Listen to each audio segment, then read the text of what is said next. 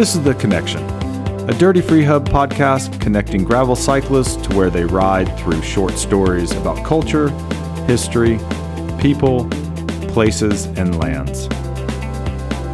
Welcome to The Connection by Dirty Free Hub. I'm Forrest Radarian. So we've got Kate Boyle back on the show today, and we have more of your listener-generated questions around Leave No Trace. Kate Boyle is the co-founder of Bikepacking Roots, and she's their education director. And the questions that we've been fielding are about the Love Where You Ride campaign, as well as Leave No Trace. As a heads up, this episode is going to be focused more on bikepacking as well as racing. But the questions will definitely apply to Leave No Trace in the front country and anytime a cyclist is out in the back country. Given that, Kate, let's go ahead and dive in with our first question. So let's shift gears a little bit now. And these next few questions kind of begin to go into the world of racing, and especially given the events that have been happening on the still occurring Tour Divide right now. And I think this could go for bikepacking. I think this could go for gravel racing, just really any backcountry competitive event. So we had someone write in, Andy Levito, and they asked, cool idea. So here's my question. As a racer or race organizer, how can we minimize impacts to small towns and to other trail users? How do you decide when to do an ITT, maybe versus participating in a Grand Depart event? It would be interesting to hear about maybe even the decision that Bikepacking Roots made about discouraging racing on the Western Wildlands route, and maybe how that differs from something like the Great Divide mountain bike route Tour Divide. Yeah, so there's a lot there. I think that the question about doing a mass start versus an ITT, like these events do have max numbers of people. And like in the instance of Tour Divide, the communities along it are at this point, like they're aware of the race. They know when it is. They're expecting that to happen. But I think that like suddenly when I would start to think about an ITT instead is like, is there something else going that's already straining this community or the communities that I'm riding through or the landscape I'm riding through? And so that could be a fire, like maybe things are still open, but there is a wildfire and the community is already dealing with that. Like maybe having a whole group of people riding through during that is really hard on them. Something this is very far from an ultra race, but I was about to do a big mountain enduro race this next weekend, and they canceled the race because of the flooding around Yellowstone that's happening. Oh, and there's not flooding at Big Sky, but the communities surrounding Yellowstone are really impacted by the flooding because of all the people who have been evacuated from Yellowstone and the surrounding communities like Cook City and Red Lodge that have had really devastating flooding to homeowners and residents. And so now Bozeman, Jackson Hole, those places are kind of expanding in order to work within that crisis. And so this race organizer is like, well, we're canceling this event. Like there's this other disaster happening. And so, like with bikepack racing, it's a little harder because the governing and organization is so much more grassroots and loose. But that is a situation where like Tour Divide started right before this flooding. But if you were thinking about an ITT, you could be like, oh, there's all this snow and flooding. Like these communities are stressed. Like they don't need me racing through right now. Maybe I'll wait a week. And so I think and then COVID is also a good example, where like, is COVID on the rise in these locations? Like, is a whole group of people coming through like a strain on the community, or maybe one person in another month is better? So like, I don't think there's a hard and fast answer, but those are the things I'm thinking about. It's just like, how is my presence and the presence of this group of people impacting these communities? In general, it's a really good thing for bikepackers to come through communities, but there are times when it's not helpful and it's just adding strain. I think another question within that one was about Bikepacking Roots' decision to not have racing on our routes right now. And so that is, and the big one was the Western Wildlands route. or at least from what people were like, why can't we race that? It's like the parallel route to the divide. And so with the Western Wildlands route, well, I guess first, big picture, we develop a route and we want these routes to start as like kind of an organic growth. There, we don't go from 0 to 100 people coming through on one day, so that communities who maybe have never seen a bike packer before can start to interact with them and be like, okay, who is this weird person that I've never seen doing something that sounds ridiculous to me based on where I live? Like there are places and communities in the United States that probably at first glance think that bikepacking would be a ridiculous way to spend your time. And therefore they might be suspicious of you. And that's fine. But like our goal when we're bikepacking is to show people that like, we're nice. We want to support their economies. We really appreciate them sharing their space and their land. Because to them, a lot of them, it is their land. That we respect their lifestyles and livelihoods, and we're just happy and grateful to be there. And we're not going to have a negative impact.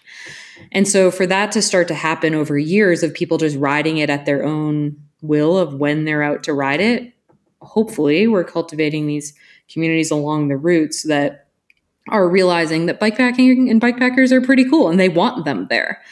And we felt that if we first made a route and then had a race on it the next year, that there would be challenges with that, because with racing comes people being in a rush, people potentially feeling entitled to different spaces, and examples that are happening on like the Tour Divide now, where there's now like a $30 cleaning fee at some of the hotels as of just last week, because bikepackers who have been out in the mud and rain and snow are filthy and leaving mud and rain and snow in their hotel rooms. And so that sort of thing is like what I think happens more in racing, because there's more of a sense of urgency and like this end goal that people are focused on, and it's all about time. And so by not having something being about time, we're hoping that people are taking the time to not be in a rush and to be really courteous and grateful tourists, essentially, and to take the time to interact with people too, and to smile and be like, hey, I'm really happy to be here. And not like, I need to get to the next place. How far is it? As maybe this route does become familiar, and other routes in general that cyclists are out there using, would it be appropriate to see them transition over to offering race events? Yeah, so I do think that on some routes that's totally appropriate. In the case of the Western Wildlands route, we crossed Navajo Nation through a partnership and an agreement that we worked for a number of years on with the leadership at Navajo Nation to have permission to cross the Navajo reservation. And one of the rules that they have is that there's no travel at night. And there are only very specific places that you can sleep. And so as soon as there's a restriction on no riding at night and very specific places that you can sleep, that makes racing in the ultra racing format really hard. And I think that we, like Kurt and I, having been a part of the ultra racing community, we just don't trust that on a route that long where it's so hard to predict where you're going to be, that people would actually say stop at an hour past sunset and wait until sunrise to cross. And unfortunately, we don't have a way to control or police that, and we don't want to. That's not the business we're in. And our priority is to have a lasting and positive relationship with Navajo Nation that enables bikepackers to get to experience like their hospitality on their terms. The next question comes more as an observation. And I think that there are two questions that are kind of implied by this observation, or at least two questions that popped into my head that came out of this. So we had someone who wrote in and said, the Tour Divide race started last Friday and the weather has been less than ideal. The parks in Canada asked the race to send out racers in waves this year to help spread folks out. And this person wrote in, found this interesting. And then over the weekend, a number of folks called for search and rescue near Fernie as they weren't prepared for the cold and rainy weather. the Fernie SAR group posted that's a long way between the different shelters once you leave the area. So they're asking for cyclists to be prepared. And then, as you brought up a little bit earlier, Kate, about the hotels and the cleaning fees, apparently some have moved to do a $30 charge because there were some messes that were being left behind. And all of this made this writer feel sad that folks either weren't being prepared or were leaving a negative impact upon those communities. And they did bring up that this is just one event, and it, of course, was not all of the cyclists, or nor is it representative of any or of all backcountry cyclist users. But as events are popular, maybe this writer felt that people are moving so quickly, they forget how their impact affects others. So I think from this observation, kind of two questions come up to me at least. And the first one is, what role do we need to take as backcountry cyclists in endurance events like this? Like, what should we be doing? What's our mindset? How do we want to portray ourselves? I think that, so when I think about backcountry riding and the places we're going or the amount of time we're out, a lot of times weather forecasts just aren't reliable, whether you're in the mountains or a new location that you don't know even how predictable the weather is, or you're out for an amount of time. You know, like with Tour Divide, they can't get a weather forecast for a month.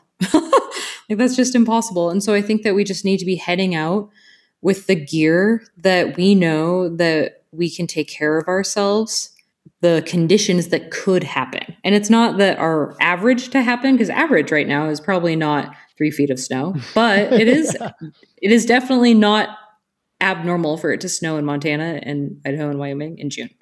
That happens every year.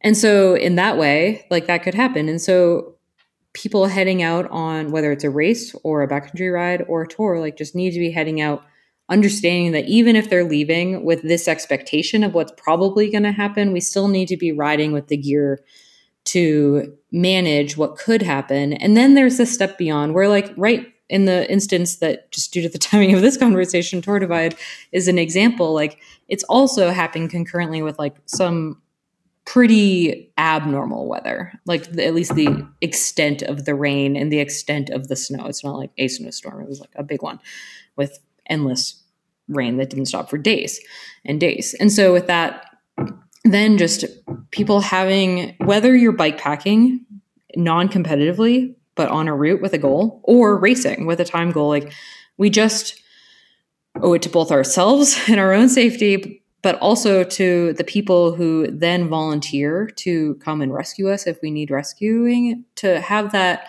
kind of awareness of changing conditions, both the environment and our own conditions. Like, am I getting colder? Am I losing mobility in my hands? Like, am I no longer able to take care of myself? Am I noticing, like, these signs of, like, whatever the risk of the environment is, whether it's hypothermia or heat stroke, you know? And so, and having then the wherewithal to stop before you're actually in a place where you need help.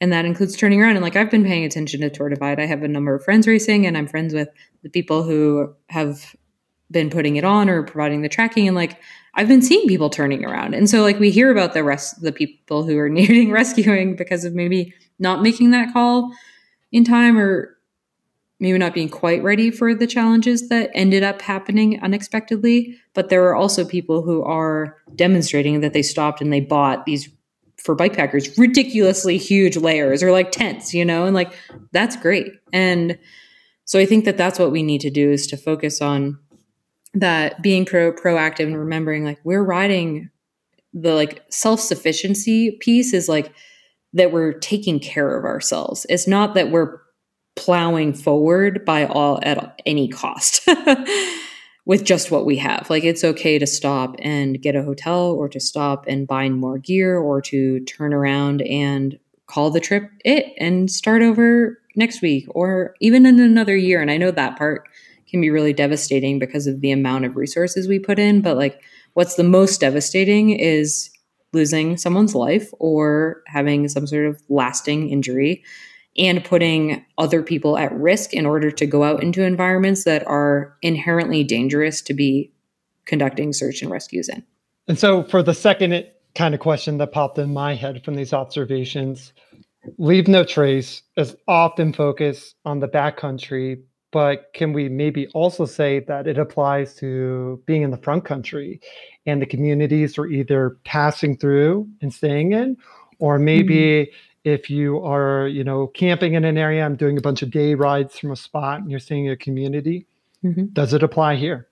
Oh, absolutely. And I think that's where, Leave No Trace, their last principle, though not least important, is be considerate of other visitors. And I think that includes like other people there, whether they're not visiting, maybe they're residents. And then they also have a set of front country principles, like the way that they adapt their 7 principles to the front country. And our positive impact bikepacking practices is really taking that idea of like, yes, we can do all these things like bury our poop in a hole and pee in the right place and not build fires, but we could also be leaving these really negative impacts on the services and the communities that we're riding through, depending on how we're behaving when we're in town resupplying. And I think a lot of it comes down to just like treating the towns and the services how you want people to treat like your business or your town when they come to visit. Like, I know that at this point, tourism is in a lot of places, and we want people to come with like a sense of gratitude for us being there and for offering them a space to come visit, like whatever makes our home really special to us.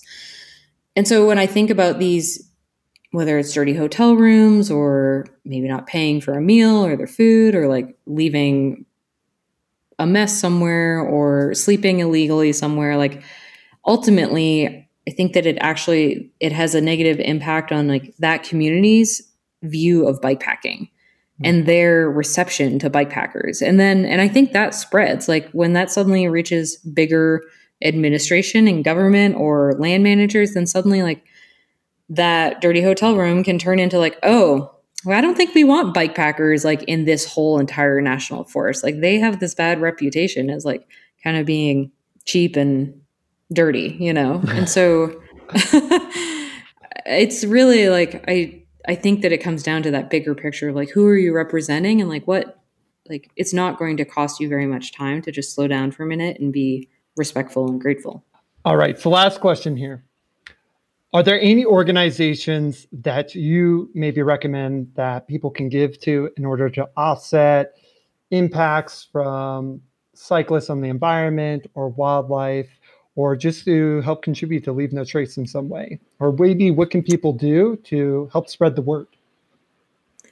Yeah, so when I read this, I was like, wow, there are a lot of organizations that are doing work for the environment and wildlife. And so I think that like to keep it pretty straightforward about this is like when we're thinking about offsetting environmental and like impacts as cyclists, we want to be just like doing our best to minimize them. And so supporting the Leave No Trace Center for Outdoor Ethics, I think, is a great way to help support education of Leave No Trace. And then supporting Bikepacking Roots and Dirty Free Hub are both nonprofits who are doing the work to educate. And like you can share the Love Where You Ride campaign, share these podcasts, like all of these small actions just like help spread that. There are Love Where You Ride stickers that have a fun QR code, and you can get some of those stickers from us and place them in different places, and then people will be able to access the content. Kate, you are awesome.